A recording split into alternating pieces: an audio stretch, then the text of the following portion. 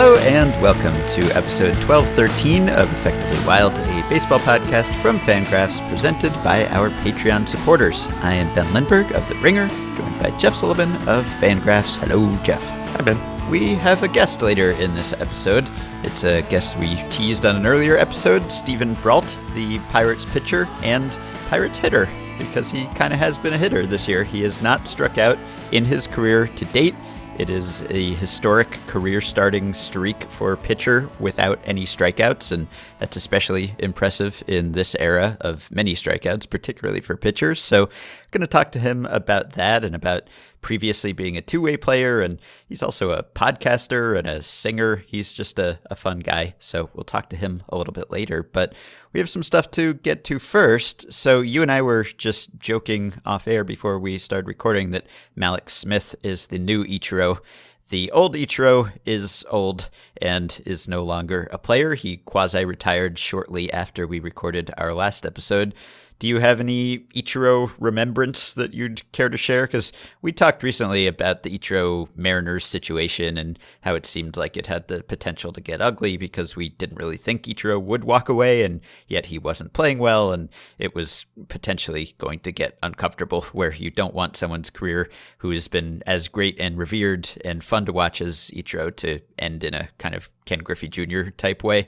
And I guess that has been avoided. He just very smoothly transitioned to a front office kind of on-field instructor hybrid role. And I guess that's probably the last that we've seen of Ichiro as a player in the majors, which is sad. I'm not totally sure about that. I wonder if the condition here, one of the conditions is that Ichiro will be on the active roster when the season opens next year in Japan. He could be, yeah. Look, I don't know. But the fact that the Mariners and A's are opening next year in Japan, first two games of the season, it wouldn't surprise me, at least if Ichiro were on the roster for two games, or maybe just one, and then he formally retires, because of course the word retire was absent from the announcement. Yes. Ichiro, as he always has, insists he will continue to play. It's a weird job that he has now in that he's everything but an active player. Like, he's not moving from the field to the front office or anything. He's basically moving from the field out of the dugout for 3 hours a day, but everything else is exactly the same. The beat reporters were saying he was doing the same stretching routine before the game, right after this announcement was made. So I guess if you are Ichiro and you know that your life is participating in what Roto World would call baseball activities, then there's only one baseball activity you can't participate in anymore, and that's the game stuff. But he was already not playing a whole lot. I'm not really good. I don't think in terms of like retrospectives or career appreciations, because I'm just kind of always trying to figure out what's happening now. So this is my own liability that's developed over time, as my field division has narrowed. But obviously there hasn't been another player like Ichiro, and he's a player, like, every so often you would think, oh, here's a superstar from the 70s, but what would people think about him if he were around now in like the age of social media and constant access? But Ichiro's been around, and he hasn't not provided access in terms of like quotes and interviews. You get him in front of a press conference every so often and he'll issue quotes, but there's still no one knows him. It's uncommon to have that sort of border up in this day and age, which I appreciate in large part just because it is so uncommon. But there was a good article written by current friend and former coworker Graham McAree over at SB Nation that was talking about how Ichiro just never compromised at all. He played with the style that everyone was skeptical of at the very beginning. And Major League Baseball never figured out how to beat him. Everyone tried to get him to assimilate and play in a North American style, and then they, announcers in the early going would be derisive and always refer to him by Suzuki, which was just, insulting. It sounds more insulting now than I guess it did back then. Different era, but he just never gave in. He never changed the way that he played. He never dove for a ball in the outfield. In fact, he might literally have never dove for a fly ball in the outfield. And, obviously he's not a good player anymore, but that's not baseball beating him. That's his being 44 years old. Yeah. So I guess I'm glad that if this is the end, it ended as painlessly as it seems to have. But obviously we're all sorry to see him go. I mean, we're really sorry to see the younger Ichiro go. It wasn't as if the current model of Ichiro was all that inspiring or fun to watch. But just having him around the game, I hope that he continues to be around the game in some capacity, just because he's such an entertaining guy and a great quote. And, I think the fact that he was just a small guy and he managed to be one of the best players in baseball. He has said, I believe, that he hoped to inspire other people who didn't have the traditional big league body type. So he had a unique game. That is kind of an adjective that we overuse sometimes, maybe, but in his case, it really was true. No one else played quite like Ichiro did, and he kind of had a weird sort of game where he was a star, and he wasn't always maybe as valuable as his stardom indicated, in that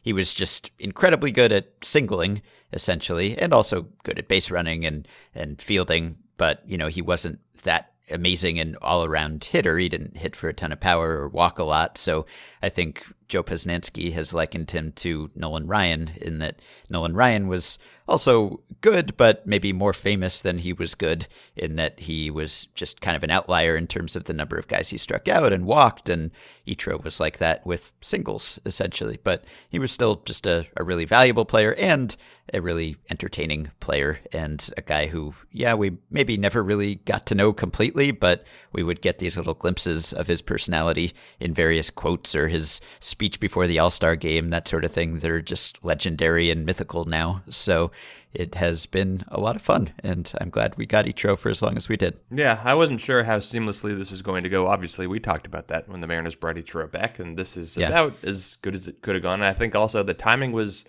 They couldn't have waited too much longer because the tide was starting to turn, in terms of the what have you done for me lately sort of attitude that a lot of fans have. I think Mariners fans are kind of getting a little tired of seeing Ichiro on the roster, especially at the expense of Guillermo Heredia. This isn't a podcast about Guillermo Heredia, but everything went smoothly. Credit to all those involved. I'm sure Ichiro didn't really necessarily want this, but he's also an honorable man who didn't want to be terrible on the field anymore. So now he can hone his craft in batting practice, and he can come back a rejuvenated 45-year-old next season and bat a majestic 240. Right.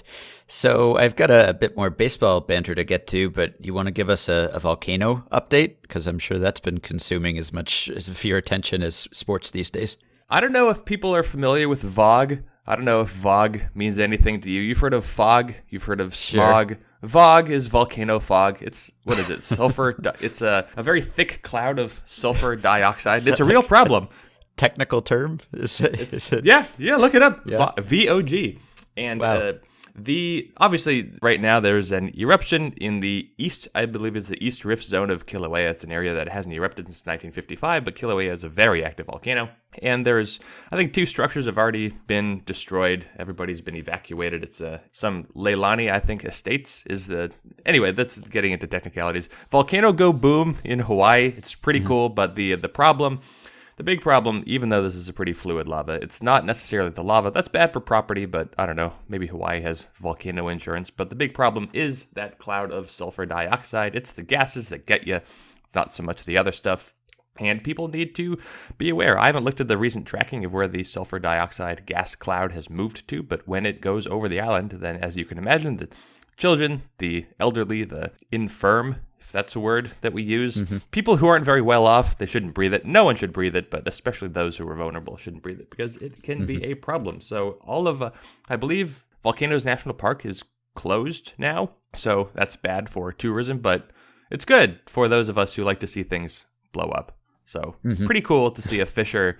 Several, I think it's up to 8 volcanic fissures have opened and started spewing lava, and I like just seeing pictures of like lava fissures on streets, just like, oh right, we inhabit a planet that doesn't care about us at all. It can do whatever it wants, and so eventually people will maybe repave over the lava, but for now the lava is reclaiming the earth. Yeah, well, when we had volcanologist Eric Clementi on to talk about volcanoes and baseball sort of in a tangential way, we were talking about that conflict between marveling at a volcano and studying volcanoes, and then also trying to be sensitive to the fact that there are people involved here who live near the volcano, whether that was a good idea or not.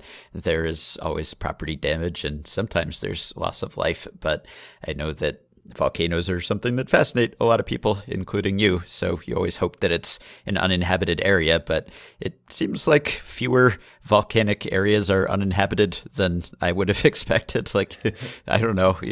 I guess there are reasons to live there. Maybe the property values are affordable or something, but I would stay away. There is a lot of really cheap property in Hawaii that is available in the areas of lava flows, and you can imagine why. But see, one of the issues, the reason people love to inhabit these areas is because volcanic deposits are very fertile. So you can have really great agriculture in the area of volcanoes, which is good for growing and eating and living healthfully, but also bad when the volcano decides that it wants to belch. So there's ups and downs. But if you're living on Kilauea, you should probably be aware of the fact that the volcano is so active that there is a lava lake at the summit. Yes. All right. A couple follow-ups, I think, to things that we talked about. With Sam, at least, we talked about his 3 radical proposals in our last episode. One of them was about selling home field advantage, so just allowing teams to bid for that, which would give bad teams and low attendance teams another way to benefit, to maybe get better sooner. It's kind of a controversial idea with some possible barriers, but anyway, we heard from a listener, Johnny, who is a listener and baseball fan in Brazil. And he says, after hearing about Sam's idea of trading home field advantage, I wanted to tell you that this kind of thing has happened here in my country. It was in soccer, and it became rather common in the last few years. Sometimes a smaller, less fortunate team hosts a quote-unquote home game in the stadium of its opponent, usually a bigger, richer team, for one game. They do it for the money exclusively. This way, they can sell more tickets and retain ticket sales cash. However, this money comes from the opponent's fan base that have one more opportunity to see their team. It's like the Rays hosting a, quote, home game in Yankee Stadium full of Yankees fans, but retaining the money of all tickets paid. I hope this was interesting to read and helped to understand how Sam's idea would work in a real sport. So, some precedent in Brazil in another sport, but it has happened. It could happen. Cool. And another follow-up to something we talked about with Grant Brisbee. We talked about the rule about how you have to make an effort to get out of the way as a batter in order to have a hit-by-pitch called, and how that is usually not observed in the major leagues. And so I got an email from an amateur scout for a major league team who heard us talking about that. And he wanted to mention that his direct message said, college umpires love calling the hit-by-pitch rule. Happens like once a game. And I said, does it lead to a lot of arguments? And he said, every single time. No wonder the college games take 4 hours. And I confirmed this with my friend and colleague, Michael Bauman, because he used to cover college baseball and still covers it or watches it. So he says that they only implemented that rule in college in the past 5 years or so. And so it took a while for the players and coaches to get used to it. And so it's not quite once a game. That's probably hyperbole, but it is definitely worse than MLB in terms of that rule actually being called and players and managers getting upset about it. So that good to know that I guess somewhere out there they're calling that rule. But then why not just move it up a level? Why not in the majors, the game that, I'm sorry to college baseball, but the game that far more people actually care about? It's not like I get that the umpires don't want to have these constant arguments, but on the other hand, the umpires seem to want to have constant arguments even in the major leagues. So why not introduce a new way to do it? Because they're right, or at least they would be right. If someone, the umpire would call Prince Fielder on like half of the balls that hit him in the elbow, and Prince Fielder would argue, the umpire would be like, that's the rule. You didn't move. That's it. You're wrong. So now if you want to argue, then instead of going to first base, you're rejected. Umpires would love that. Yeah, I don't know. It seems unfair to teach players that this is how the game is played in college, and then they get to pro ball and it's not played that way anymore. But such is life, and such is baseball, I guess. And such is baseball, such is life. Sorry, John Jay. So we're about to talk about that with Stephen Brault. So I have another couple things to get to. Another thing we talked to with Sam about was his final idea, which was not officially one of his 3 radical proposals. It was the one that you hated and reacted to very viscerally. The idea that, like, I don't even know how to describe it, that there would be multiple games going on at the same time and you wouldn't know, like, every game would have some sort of stakes for other games as well. And so you would never know if you actually won while you were watching because it would depend on what the score was in the other games. Am I even describing this right? I don't know. A versus B and C versus D, but A is actually playing D and B is actually playing C. Right. So yeah, you hated that idea. I think even Sam hated that idea. He didn't write about it, but someone pointed out to us, and this was something that I had heard of but had slipped my mind. There was sort of an example of something like this happening. June 26th, 1944, the Dodgers versus the Yankees versus the Giants. It was an exhibition game played June 1944. Of course, this was during World War II, so a lot of the real players, the good players, were away in the military. This was an exhibition game at the Polo Grounds in New York, and it was like a 3-team round robin. So some New York sports writers came up with this idea, and it was played in support of the Allied forces in World War II. So each of the 3 New York teams played in the field and batted for 2 consecutive innings, and then sat for an inning until they'd all played a total of 6 innings, I guess. So the structure, I'm quoting now from a Dane Perry article about it at CBS Sports, the structure yielded a less than tidy 9-inning game, but a 9-inning game it was. Sound complicated? It was. In fact, a Columbia University math professor, Paul A. Smith, was brought in to structure the contest and to help official scorers keep track of what exactly was going on during the game. And in service of this latter task, the good professor used a slide rule. And there's a very weird-looking box score, and each team faced the other 2 on the mound and at the plate an equal number of times. So the final score was Dodgers 5, Yankees 1, Giants 0. And the headline said, Dodgers defeat Yankees, Giants, same night in craziest of all games. And it netted more than $56 million in war bonds and in bonds purchases, but 50 million of those bonds came from, I guess, New York City people and Mayor Fiorello LaGuardia. So it wasn't actually a $56 million baseball game. That would be kind of improbable, but it sort of happened. And Milton Berle provided the post-game entertainment. So that's that. Okay, so part 1, this sucks. Part 2, I can't believe it hasn't happened ever since. I can't imagine why. Part 3, what happens if you have there's 3 teams present, but what if one of them pisses off the other? Like one guy gets hit and then the team takes it out on the next. What could you like do a sort of a pay? Okay, so team A, I know Dodgers, Yankees, Giants. Let's say the Dodgers hit a guy. The Yankees are mad. So then the Yankees hit a guy on the Giants. The Giants are mad. The Giants hit a guy on the Dodgers. Can you get a 3-way fight? Who fights whom? Or what if the Dodgers hit a guy on the Yankees hit a guy on the Dodgers, and then they brawl? What do the Giants do? Do they pick a side? Do they just sit there? What does their bullpen do? How do they mill around? All they want to do is mill around during a fight, but can you mill around if you're not involved? At that point, they're spectators. Yeah. So actually, the game itself, that sucks. But the fight aspect, I'd love to see more of it. Yeah, me too. All right. Another thing, this is a very frivolous banter episode. Lots of weird stuff happened. So Garrett Cole was incredible again on Friday. He's just been amazing this year. But maybe even more notable, Collin McHugh, Astros pitcher, on Saturday became the first pitcher to use the bullpen cart in Chase Field. It was the Diamondbacks' 18th home game, and he rode in on the bullpen cart. It didn't look particularly intimidating. He just got off right around, I guess, halfway down the first baseline and just strolled to the mound, or that was it. So it was not the way that it worked in the exhibition game that we watched back in March, I guess it was, where they had someone come in on the bullpen cart and then he still had to run to the mound. This was a closer drop-off, but this was the first official regular season use of the bullpen cart. Aside from the earlier use, which I guess the bullpen cart was being used to deliver the pitcher's warm-up jacket to the dugout for relievers to wear after their outings. So if a reliever pitched but stayed in the game, the bullpen cart brought his jacket to the dugout. Very frivolous use of the bullpen cart as well. Anyway, this was the first time Collin McHugh was a trailblazer. And so this is the first, I read at ESPN, the first known motorized vehicle used in the majors in a regular season game since 1995, when the Milwaukee Brewers shuttled pitchers in a motorcycle with a sidecar. Wow. That I'd like to see. I kind of like that. So there's a quote after this from Diamondbacks reliever Archie Bradley, who says, "I was kind of jealous. I've been wanting to use it, haven't found the right time.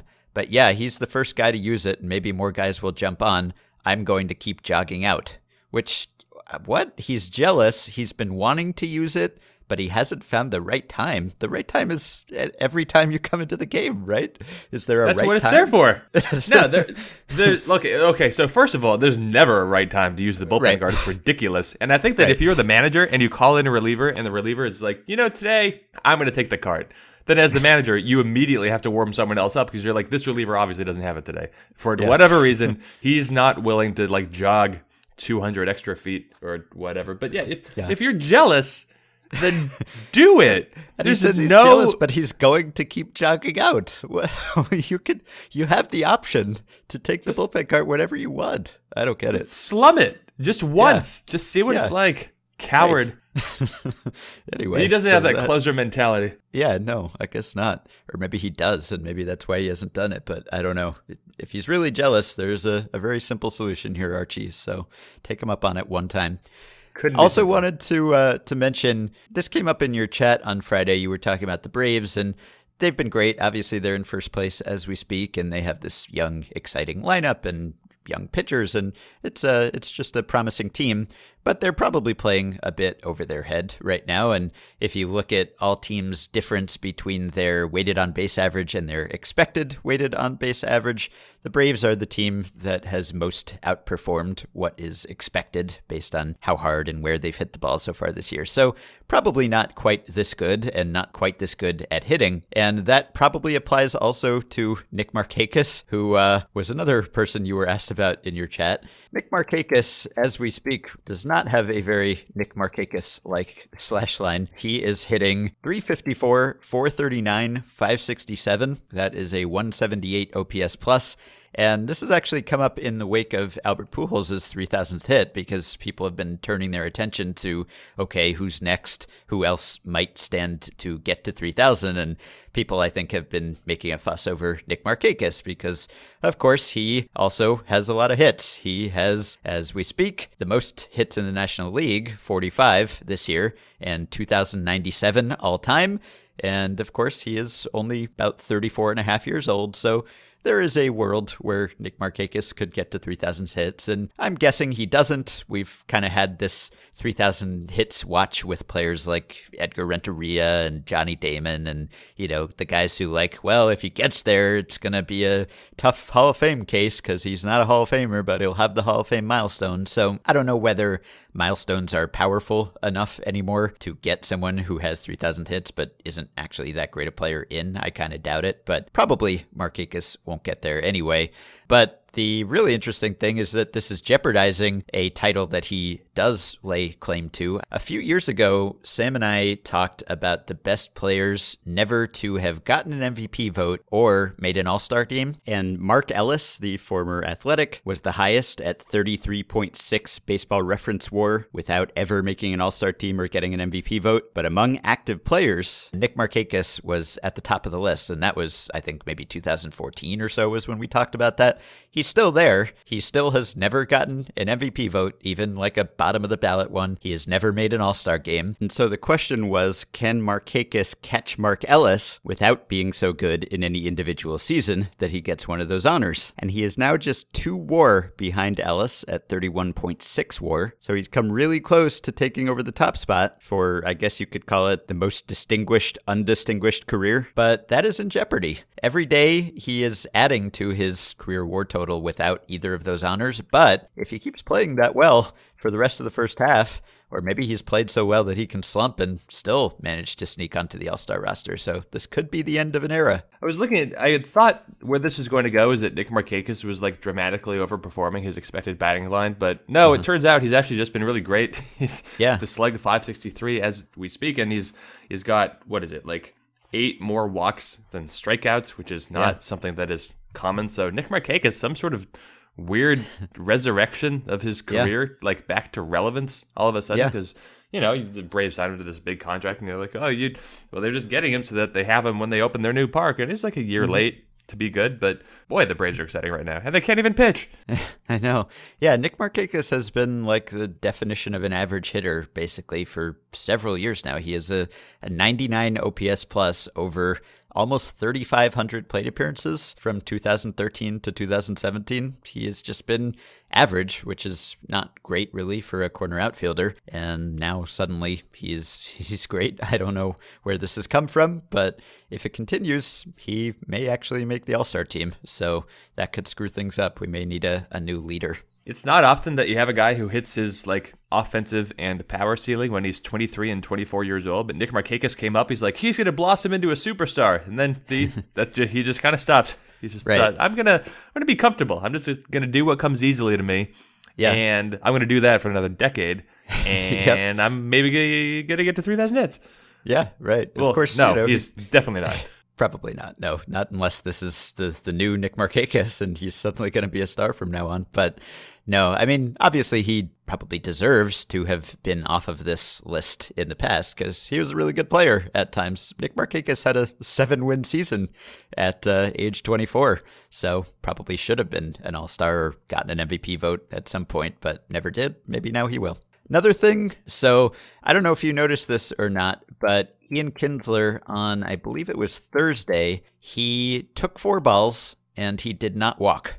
And yes. He just kept hitting, and he ended up striking out, and it was a strikeout double play. So it was kind of a devastating play for the Angels, except that they were already up 8-0 in the 3rd inning because they were facing the Orioles. So this was weird, 4 balls, and Kinsler just didn't notice, and the umpire didn't notice, and I guess the Angels on the bench didn't notice or didn't say anything, and he just kept hitting, and it didn't work out very well for him. So I actually, inspired by that, have written about this. This is not the first time this has happened. I was able to find 8 previous examples of this happening since 2011, and there is an unverified example in 2008 that I can't find video for, but it seems to have been legitimate. So it looks like this has happened possibly 10 times now since 2008, and there's no example on record prior to 2008, which obviously doesn't mean it never happened. It just means that the data wasn't recorded for whatever reason. It's more accurate now. But this has happened, roughly once a season or so. This was actually, I think, the first time it had happened since 2015, but it happened 3 times in 2014. So it averages out to about once a season. I've gone back and I've watched the video for all of these plays, and it's weird. Sometimes no one notices and the announcers don't notice. It's just like everyone blacked out simultaneously somehow and no one noticed. Other times there is controversy and something weird happened and someone thought that a pitch was a strike and it actually wasn't. Or there was one case where there was a ball and it kind of looked like a foul, but it wasn't, and things were screwed up after that. And so sometimes you see a protest and you see everyone kind of wondering what's going on. The weirdest time that this happened was in 2014 in a Rays game. Yunel Escobar was the batter, and there was actually a replay review to establish what the count was, and they still got it wrong somehow. What? So that's the weirdest one. There was a 2 or 3 minute replay review where the umps had the headsets on and everything, and they went to New York, and presumably someone in New York was watching the whole plate appearance again, I guess, and somehow it was still wrong. And it came about because there was this one ball that looked like it was maybe a foul tip, but it wasn't. And so after that, everyone was confused. But ultimately, it didn't matter because the plate appearance should have been over anyway, regardless of whether that was a ball or a foul. Either way, he would have either walked or struck out before he actually did. So it should have been a walk. It ended up being a strikeout. And Escobar was sitting on the bench for 5 minutes after. They kept cutting to him, and he was just slowly shaking his head. You can go check out the GIF in my article if you'd like. But this happens, and the 3-ball walk also happens sometimes too. There are 14 examples on record of that happening, thanks Retrosheet. Joey Votto had one. Of course, you'd guess it would be Joey Votto in 2015, but Cameron Maybin had one in 2011, and Lorenzo Cain had one in 2013. So turns out that the count, not everyone in the ballpark and even the people most integrally involved in the play actually know what the count is. And it just kind of reminds you, that is the bedrock of baseball. That is the one thing that you should always know.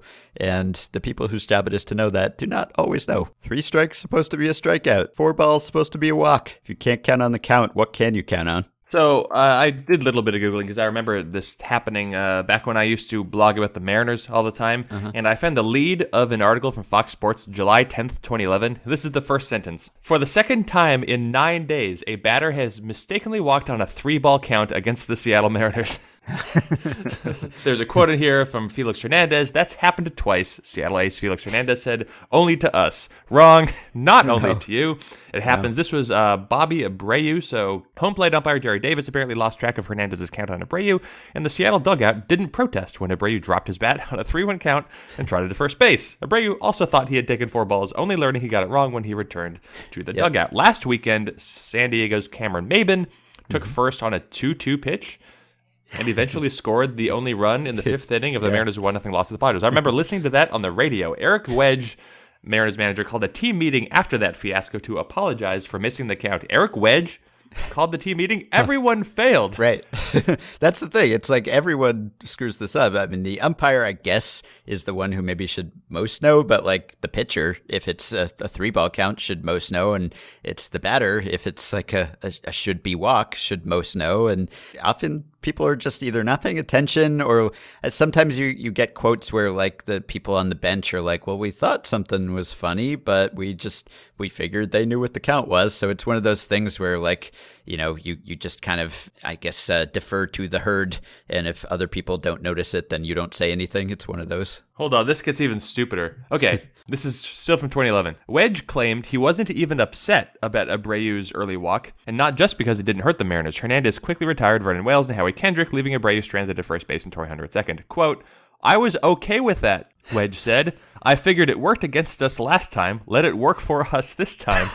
I was fine with Abreu not being up there 3-1 with the next 2 guys coming. I felt good about Felix facing those next 2 guys. I was hoping for a double play, but we got a strikeout and a pop-up. Eric Wedge was okay with Bobby Abreu walking early against like the best pitcher in baseball at the time. Whatever, that's stupid. Also, while I was Googling, I found the opposite but same idea. Umpire C.B. Buckner accidentally punches out Seth Smith on 2 strikes before laughing at his mistake, June 13th, 2013. That actually happened too, that same season, September 2013. This is the only time this has ever happened, according to the data we have. Chris Stewart actually struck out on 2 strikes. So he thought that a ball had been called a strike, and then he fouled a pitch off, and then he swung and missed at one, and he turned and he went back to the dugout, and no one said anything, and eventually the umpire just called an automatic strike on him, and he struck out. And Joe Girardi's quote about this was, I don't know, I was confused. There's a lot of baseball. There's a lot of details to keep track of.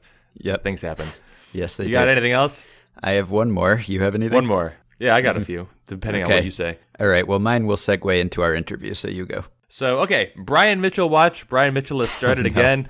May 5th, Cinco de Mayo. Starting in Mexico, Brian Mitchell lasted 2 1/3 innings. He allowed 5 hits, 3 runs, a home run, 3 walks, 2 strikeouts. Brian Mitchell continues to start for the Padres. He's up to 7 starts, 32 innings. He's allowed 23 runs with 26 walks, 16 strikeouts. He's got an ERA of 6.5. But here's the thing. Brian Mitchell, that's bad. But bad weekend for the Dodgers. Started so promising. We're going to talk about this a little bit. The weekend began with, is there anything more American than no one giving a crap about a combined no-hitter? Yeah. Like, the difference between the response to a no-hitter and a combined no-hitter is night and day. Nobody cares if it's combined. But if it's one guy who does the exact same thing, it's like, he's a hero. But I guess in America, we only care about the hero. We don't care about the team effort. Because the Dodgers no-hit the Padres in Mexico. That's awesome. Walker Buehler, Tony Cingrani, Yimi Garcia. Go ahead. Yeah, I mean, Walker Buehler's great. I mean, it's more impressive if one guy does it, obviously, than if a bunch of relievers are doing it too. And it's more impressive if it's not the Padres, because the Padres get no hit like every other season. Right? Was that like their 10th time getting no hit or something? Poor Padres, but something like that. Yeah. So, yeah, I mean, I saw a bunch of headlines like this is only the 12th ever combined no-hitter or something. And, well, yeah, that's because in earlier eras of baseball, if you were throwing a no-hitter, you didn't get relieved. You got to either finish it off or lose it. So that's why. And it's not as impressive, I think, but neither of us, I think, is all that blown away by no-hitters, period. So, especially now that there's so few balls in play that we're getting a no-hitter through 5 or 6 seemingly every day. No. I mean, look, I get that it's worse. Like, a combined no-hitter is less fun than the starting pitcher doing it, but it's still a no-hitter. It should anyway. The weekend began for the Dodgers, and they threw a combined no-hitter in Mexico. That's pretty cool. What a great experience they got to have. It got worse because the next day they lost in a Brian Mitchell start. They lost to the Padres. That's not the way you want to go. And then, of course, Sunday we've woken up to the news that Clayton Kershaw is going on the disabled list. Yeah. Because of, biceps tendonitis. And I don't think we need to say what that could be a precursor to, what this could indicate. You just wrote about Kershaw. His fastball's gotten worse. What did you write about for everyone in case they didn't read it? Yeah, I was going to bring up Kershaw today just to say that I was kind of worried about him, and I guess now we know that we should be worried. I wrote about him after his most recent start because, his stuff just hasn't been the same. It's been really, his fastball has been losing a little bit for a while now, like really since 2016 or so when he first had those back issues. His stuff just hasn't quite been the same, and it's gotten to kind of a worrisome point with him this year where his velocity is down like a tick and a half or so, even from last year when it was down already. And you've seen that he's adjusted how he's pitching. Like, he just doesn't throw many fastballs anymore. There are only a few guys who throw fewer fastballs as a percentage of their pitches, period. And he's just thrown many more sliders, and you can compensate with that, and there's some guys it's even benefited. Like we've talked about Patrick Corbin and McCullers and Tanaka, guys like that who throw more breaking balls because their fastball just wasn't that great to begin with. But Kershaw had like the best fastball in baseball.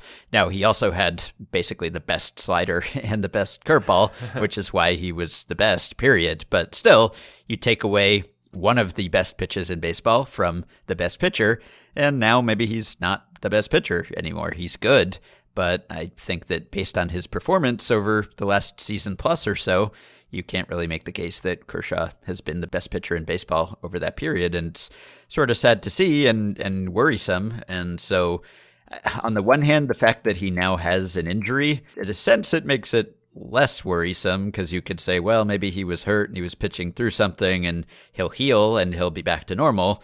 But on the other hand, it is never good for a pitcher to have an arm injury.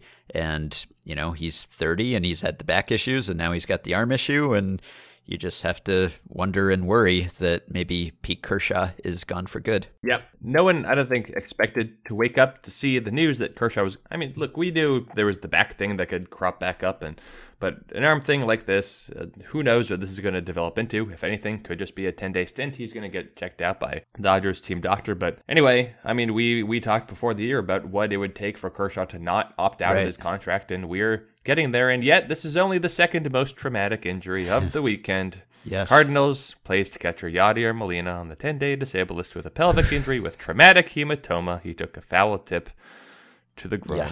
Yes. I won't even joke about it the way that we normally do because this one was serious and we don't know exactly how serious or in what way. And personally, I don't want to know. So I wish the best to Yadier. And the GIF was disturbing. I will say that much. Yep. And the Dodgers' whole season has been disturbing. It's just been one thing after another, and Kershaw makes it even worse than that. So, yeah, he has 2 years and $65 million left on his contract, and that seemed like an easy opt-out call, and now it doesn't. He has this arm injury. If his health doesn't improve and his performance doesn't improve, then I don't know that he would end up opting out. It might be more of a Tanaka situation where Tanaka opted not to opt out. Yeah, and I'm trying to reflect on when Adrian Beltre sustained his injury, his testicular torsion that he sustained in August of 2009. That was a game in which Adrian Beltre, who does not wear a cup, remained in the game, and in the bottom of the 14th inning at the White Sox, he singled. He moved up to second on a walk and then scored the game-winning run on a single by Ken Griffey Jr. What a time. That inning also featured Mike Sweeney, Russell Brandy, and Jack Hanahan, in case you were feeling like you weren't old. Everyone here is. So Beltre wound up going on the disabled list. He came back on September 1st for the Mariners and played out the string. So Beltre missed about 2.5 weeks after his testicular injury. Molina will miss more than that. They're saying a minimum of a month, but I guess it's an opportunity for Carson Kelly, but probably not the circumstances that he expected to use to inherit a starting job in St. Louis. I don't really even feel comfortable talking about this anymore. No, me neither. Yeah, we wish him well. Is that all you got? That's all I got. All right. Well, the last thing I wanted to mention, something notable and very unimportant happened this weekend that is related to the streak that we're about to talk to Steven Brault about. Steven Brault has done something that he shouldn't be good at doing, which is not striking out. And Daniel Descalso has kind of done the inverse of this streak in a way. Daniel Descalso now is the all-time leader for innings pitched and I think maybe batters faced without allowing a base runner. He is now, Daniel Descalso has the most career innings pitched without allowing a base runner. I believe that is the case. It was something that was noted by listener Dan Epstein, who blogged about it prior to this season and noted that Descalso was close to this distinction. Well, this weekend, Daniel Descalso, the position player, pitched in a game, and he now has 3 career innings pitched, and they are perfect innings. He has not allowed a base runner in his 3 innings. He struck out 1. He has faced the minimum 9 batters. And if you search for the most innings pitched ever with a whip of 0, you get Daniel Descalso at the top of that list. There are 3 other guys with 3 innings pitched, but I think you can rule them all out for various reasons. They're all like from many, many years ago. One of them's from the Federal League. One of them actually hit a batter in those innings. Another one, like the batters faced, don't match up with the idea that he didn't allow any base runners. So I think for various reasons, as Dan Epstein showed, you can disqualify all of those guys. And Daniel Descalso is now the career leader in innings pitched without allowing a base runner. And I think position player pitchers have something like a collective 400 on base percentage allowed. So it is particularly impressive that Descalso would be at the top of this leaderboard. Although, of course, you wouldn't really expect a legitimate pitcher to be at the top of this list because a legitimate pitcher would get a chance to keep pitching more and eventually allow a base runner. So Descalso pitched in the game. The Diamondbacks lost to the Astros 8-0. He got the last 2 outs at the top of the 9th. And here's what's confusing. Descalso picked up his first career strikeout in the game because in the 9th inning, he struck out Garrett Cole. And here's how the plate appearance went. Called strike, called strike, called strike. I guess Garrett Cole didn't want to injure himself, maybe, swinging because he was working on a gem. Right. He struck out 16 batters, and I believe he himself struck out 5 times in that game, right? So holy God. It was kind of a 21 strikeout game in a way. But I get, why would you not? Okay, so Garrett Cole in the 7th inning struck out swinging. Garrett Cole in the 5th inning struck out swinging. Garrett Cole in the 4th inning struck out looking against Chris Medlin. And Garrett Cole in the 2nd inning struck out swinging. Struck out looking against Daniel Descalso. Yeah. On 3 pitches. There's no unwritten rule about swinging away. If you're a pitcher and you're facing like a utility, why wouldn't you? I want to interview Garrett Cole, but not to talk about his pitching. Yeah. Right.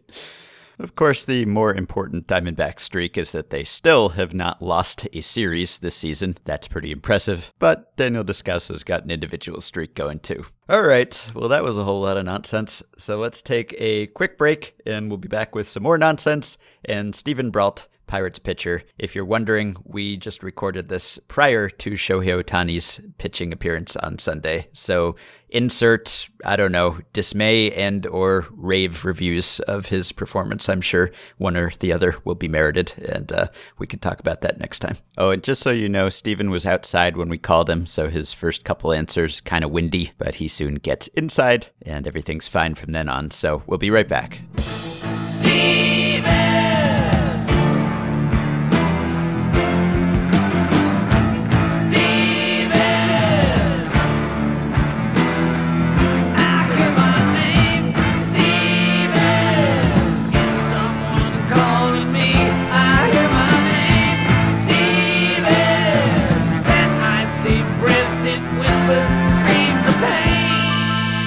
Right now, we are very excited to be joined by the only active baseball player, maybe the only baseball player in history to bat at least 25 or 30 times and never strike out. That is the left-handed pitcher for the Pittsburgh Pirates, Steven Brault. Steven, hello. How are you? I'm doing great. How are you guys doing? Doing very well. And I would say the fact about you never striking out came to my awareness a few weeks ago, but roughly what percentage of your teammates would you say are aware of the fact that you have never struck out once in the major leagues? I'm pretty sure most of the people know. They kind of try to keep it under wraps because they treat it like it's a no-hitter and they don't want to ruin it. But I like to talk about it because I think it just takes a little bit of the pressure off me. It seems like I get to 2 strikes every single at-bat that I have, so might as well talk about it so that eventually when it ends, it's not like the worst thing in the world. Oh, that's interesting, because I was going to ask if it's in your head at this point or if it's changed your approach in any way when you're hitting. No, not really. I when I was growing up, and I grew up in San Diego, and we watched Tony Gwynn. He was my favorite player.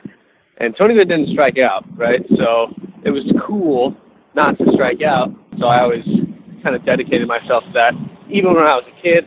And now that I'm older, I guess it's still there. So when I get to 2 strikes, I'm all about just putting the ball in play and just kind of maybe getting lucky, squeaking one through the hole or something. I guess it's just kind of the way I grew up.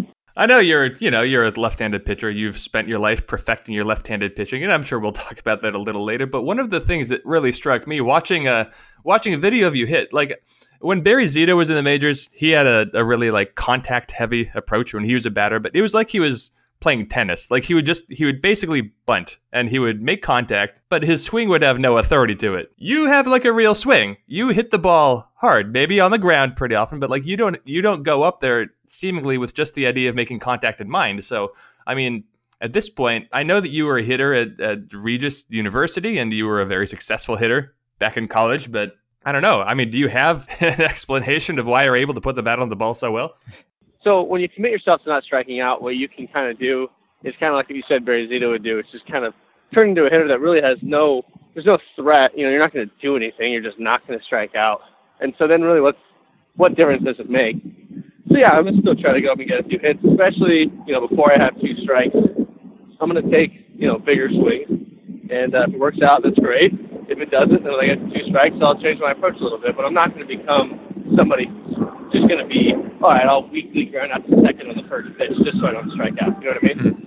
So, yeah, I mean, pitching is obviously what I do. But I like to be able to be at least kind of a presence in the box when I go up there. So you're up to 32 plate appearances now without a strikeout, and so I'm sure you've seen some of the names. You've looked at the leaderboards. I guess the longest streaks without a strikeout to start a career for a pitcher, and you've just passed Sloppy Thurston, and you're catching up with Dizzy Dean. You've got Heiny Miney ahead of you. So I don't have a cool enough name to be in the league with those guys. You know I know, right? But the fact that all of these names are the way that they are, I think kind of tells you that it's been a really long time since a pitcher has done this, which makes sense because we're now in an era where pitchers can't hit relative to position players. And pitchers this year have struck out in 43.8% of their plate appearances. That is an all-time record. They're basically striking out, more than 4 out of 10 times that they're coming to the plate. So you're really an outlier in this era. Like everyone else who had the streaks like this is from the 20s or 30s or the dead ball era. And here you are in 2018 when it has never been harder to do what you're doing. Well, it's kind of funny you say that because when a pitcher comes up to the plate, when I'm on the mound, it's not that it's like you can relax, but it is kind of like if I just execute my pitches here, it's an out. And I just never wanted to be that guy. I wanted to be a guy that's like, you have to treat me like a hitter. That's what I want. That's what I want the pitcher to think, so they can't relax, can't take a break. And hopefully this becomes a conversation. So I don't know if you know this. Over the past decade or so, the Pirates have actually had the worst hitting pitchers of any team in baseball. So you are helping to turn that franchise around as we speak. But hopefully this is going to be part of the conversation about you down the road. But do you have an opinion on whether pitcher hitting should be considered for Cy Young support? This has, of course, been relevant with Madison Bumgarner the last few years. But, technically it's value, but it's not pitching value. So what do you think? I don't think it should be. I think that the reason that it shouldn't be is because they have an MVP, right? Like, for example, Shohei this year, if he can pitch and hit, then you can't really put those together other than when you're just the most valuable player and you're talking about an overall player. But that's like, giving a defensive player, that's going up for the Silver Slugger consideration because he threw 6 innings on the mound this year when his team was down 10. So like, I don't think you can really consider it as part of being Cy Young because I think Cy Young is primarily and only about pitching and pitching stats. Mm-hmm. And I assume that you are anti-DH, or you prefer not to have a DH. Just, I mean, there is that opinion that I think people have that, well, pitchers can't hit anyway, so why are we even forcing them to do this? It's not really part of their job anymore. No one's getting selected because of their hitting ability, and why should we watch them strike out 44% of the time if we don't have to? So I'm guessing you enjoy it, though, because you're pretty good at it. Yeah, I think that having the DH not only makes the pitcher have to be able to focus on things. I think you should have to be a fully rounded baseball player, even if you're pitching. It's kind of like if a quarterback throws an interception, he is the last line of defense to tackle the guy, and so you better hope he's practiced tackling at least in the slightest bit and knows what he's doing. It's kind of, for me, it makes sense in that when you have manager of the year in the NL, and it's because somebody has had to take a lineup and change it, double switches, knowing when to hit their pitcher, knowing when they need a pinch hitter, knowing when they need to use the guys on the bases. I just think that's so much more, integral part of baseball. And that's, what we always grew up doing. So now when you have a DH and you have AL manager of the year, it's like, well, that's great. He put together a lineup and then made some pitching changes when the pitcher wasn't doing well, and never had to consider the changes in the lineup. So I think it's a big part of the game, and that's why I hope it doesn't go away. But I'm sure it will. You've bounced back and forth a little bit in the early going between the rotation and the bullpen, and right now you're working in relief, and you recently had a little bit of a velocity spike. It's nothing super dramatic, but it's nothing that's too uncommon when we see a pitcher move from the rotation into the bullpen. But is that something you can sense, like as you're out there, can you just realize, oh, I'm tapping into something that I usually am not able to do? Because, especially in this day and age, you see starting pitchers who seem to be out there throwing it 100% all of the time. But very obviously, at least in your case and some other cases, that you're able to dig extra deep. Yeah, I think there's a little bit of I wouldn't say a mental block, but kind of like, there's something there that as a starting pitcher, there's the idea of like, I need to go, 7 innings. And so if I'm fully gassing in first, and then in the 4th inning, I'm, my average fastball is 3 miles per hour slower, then we're going to have problems. So there is a little bit of, I would say probably most starting pitchers would tell you that they leave a little bit in the tank. And then, and when they get into like a tough situation, they can bump it out, So you'll see sometimes some starting pitchers start to throw a little bit harder when they get in the jam or something like that. But like, yeah, as a reliever, it's just kind of like, I'm going to go out and I'm going to throw as hard as I can. I think what helped me also is kind of changing the mentality of I'm just going to get on the mound and completely forget about mechanics and about delivery and anything like that, and just worry about executing pitches. And I think that kind of freed my body up a little bit. So I think it's a combination of a few things, but history says starting pitchers will probably throw harder if they go into the pen. I know, a guy we got this year, Joe Musgrove, that happened to him last year when he moved to the pen at the Astros. So it's kind of, there's something about it that's just like, once you free your mind, I can just let it go, and it works. So who is the pitcher you've faced so far that you've had the toughest time making contact against? I guess you faced Aaron Nola, you've faced Jake Arrieta, Carlos Martinez. Was there one of those guys who you just saw their stuff and thought the streak is ending now? Well, it's funny to say because when a streak first starts, you don't really notice it. So I think my second game in the major leagues, it was like maybe my third. I started against Jake Arrieta in Wrigley, Friday night game. Was just so nervous, and I faced Arrieta, and the fact that I didn't strike out there was pretty funny. It's a joke. It was he threw this, his little sinker 2-seam fastball, and I swore I was right on it, and I barely tapped it. I hit a one hopper back to him, and it was just like, dude, I thought I was right on that, and I barely touched it. So I can only imagine what his other pitches are like. So he's probably the one. But it was before there was any streak or anything like that. So, but I have gotten to 2 strikes, a good amount. So I guess it pretty much pops up in my head every time. All right, well, let's see if we can keep the streak going.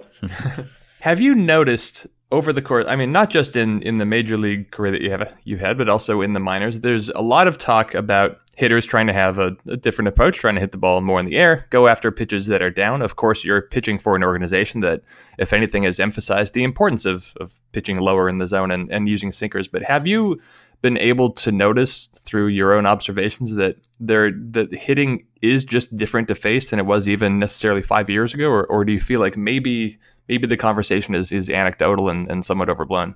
No, yeah, I think there's definitely a change. Like, my last start before I went back to the bullpen against the Cardinals, and I can think of a few pitches that were down, like out of the strike zone.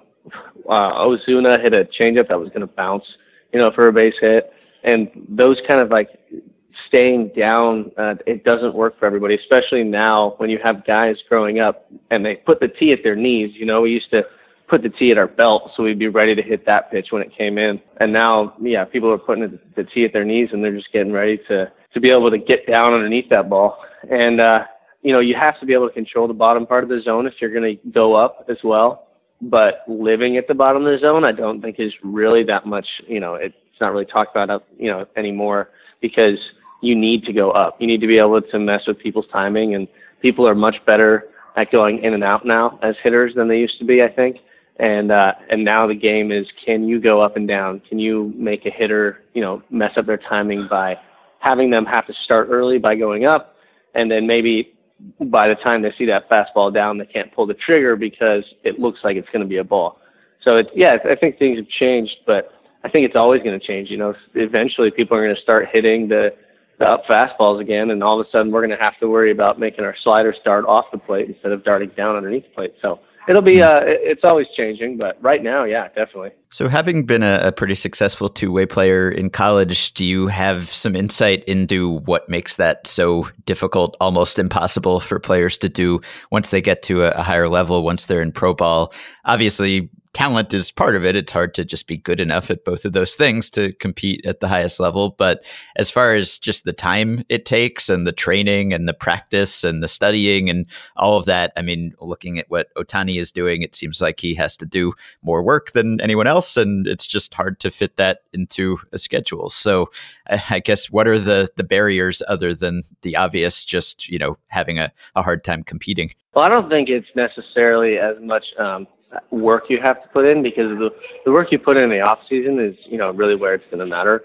But then when it comes to the season, as a two-way player in college or even in like summer ball, you're not playing every day. You know what I mean? So you have time to recover. Your body has time to recover. I think the main thing is, think about, if you ever started a game, you start pitching and you go 6 innings and you threw 100 pitches and you're super sore the next day. Well, you're definitely not going to be at your best if you were to try to be in the lineup the next day. You know what I mean? Mm-hmm. You're going to be sore, you're going to be tired, you're going to be slow. And so you have to take an extra day in order to, get back. And then maybe that second day when you're still a little bit sore, well, now it's your bullpen day, but now we're going to also put you in the lineup. It kind of becomes, it's not necessarily about the work outside the field, but the fact that you have to be good enough that you have to be able to compete and be a good major league player when you're not recovered all the way.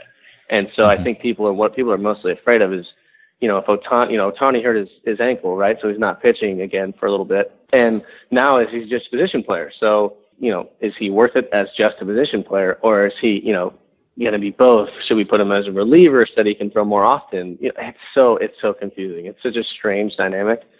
And before, when you have days off that are built into the schedule often, say you play on the weekends and then you have Monday through Thursday off, that's fine. But it's hard.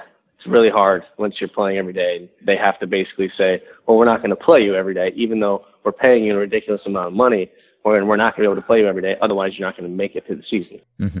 Now, I understand right now you're recording on a podcast. One could say that this is maybe a rival podcast. I don't know if that's true, but of course you do have your own. You are a podcast co-host, according to your message from last night. It actually stands for In My Heckin' Opinion, IMHO podcast that you host with Trevor Williams. And I understand this is probably something of a creative outlet, but can you maybe explain to some level of detail what your thought process was in creating a podcast and the function it serves? Because I'm sure that you have some teammates who are very enthusiastic about it, and maybe some who don't quite understand what you're doing, because it's not often you see many players occupying this sphere. So Trevor and I, we've become really good friends.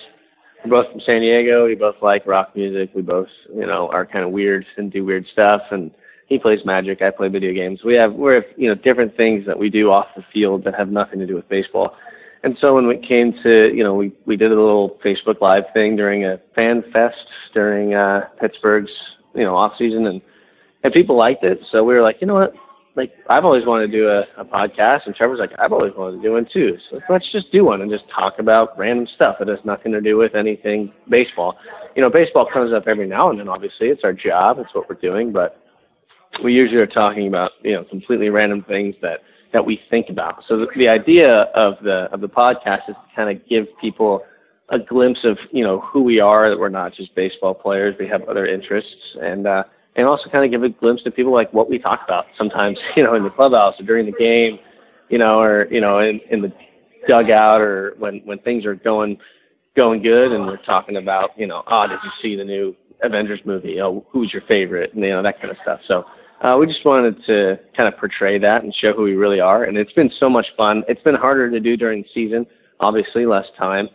But we are committed to doing it, and I think we're actually going to record an episode either today or tomorrow, so that we have another one to put out. Because it's been about a week and a half now. And IMHO has been in the news all week. I assume you've seen there's been this ongoing debate about whether it is humble or honest. I guess it's neither in the case of your podcast. Do you come down on the humble or honest side? What's funny about that is the first episode we do, right at the very, very beginning, we had decided it was going to be IMHO like 3 minutes before, and so the episode starts and I say, welcome to IMHO. And I think I said in my honest opinion, and Trevor said, no, like it's humble. And I was like, It's humble? I don't even know the name of our own show. So I don't even, I think Trevor just likes to start debates. And so of course we're happy that we're in the debate. Mm-hmm. I don't think it matters. Just put any H word there and it'll work. Yeah. It'll be fine.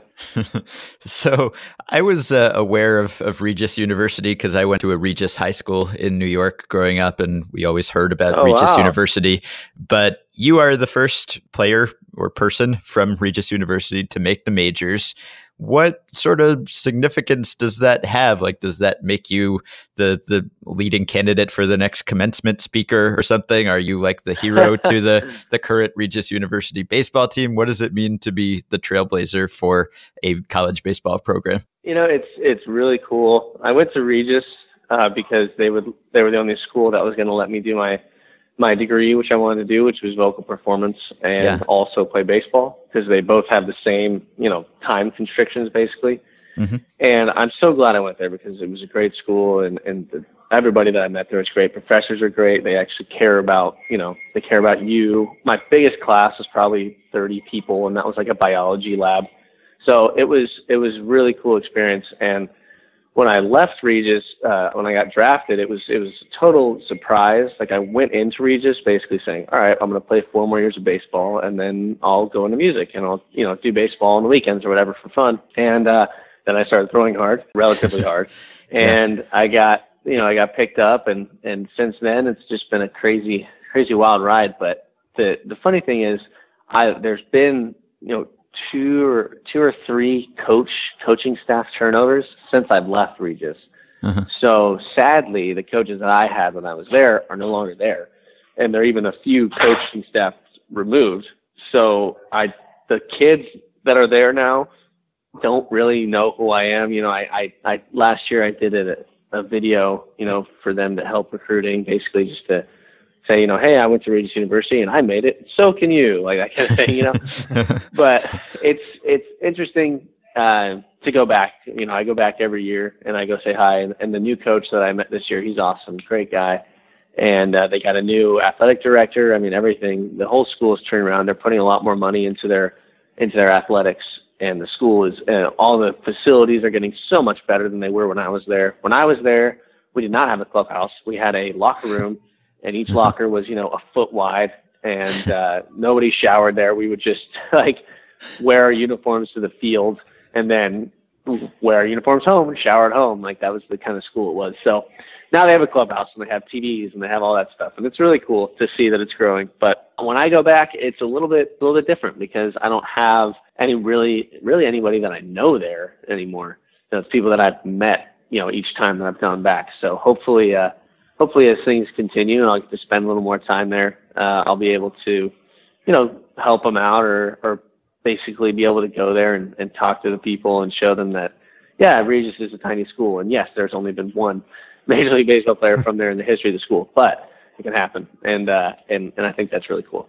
Last season, was important, but last season the Pirates opened the season and they either swept or got swept in their first 5 series, and that led to a post-game quote that became sort of I don't know if it's a rallying cry is the right word, but it's something that gained some prominence among this podcast and its audience. And the quote read, "It's bizarre, such is this game and such is life," which was uttered by Pirates infielder and outfielder John Jaso. You had the, I assume, pleasure of overlapping with John Jaso in 2016 and 2017. I can't tell if John Jaso is either the least or the most understood former baseball player that was around, but the way that he came off was, a little zen, a little bit of a philosopher. What was your experience interacting with John Jaso, the person, over 2 years? John was, the little amount that I got to spend with him it's so funny because he basically encompasses like the idea that baseball is baseball. He wasn't live or die on the game. He made sure that life outside of baseball was more important. And he was still, and because of that perspective, I think he was actually able to have a really good career. And I think that kind of perspective is often lost on players when you think that this is the most important thing. I have to be really, really good at baseball. Otherwise, my life is in shambles. Well, no, I mean, you get to play baseball, and John Jaso was the best at that. He made sure that everybody around him knew there was a way to go about doing things, and there was a way to go about winning, but also, it was important to have fun and to enjoy the moment that you were in.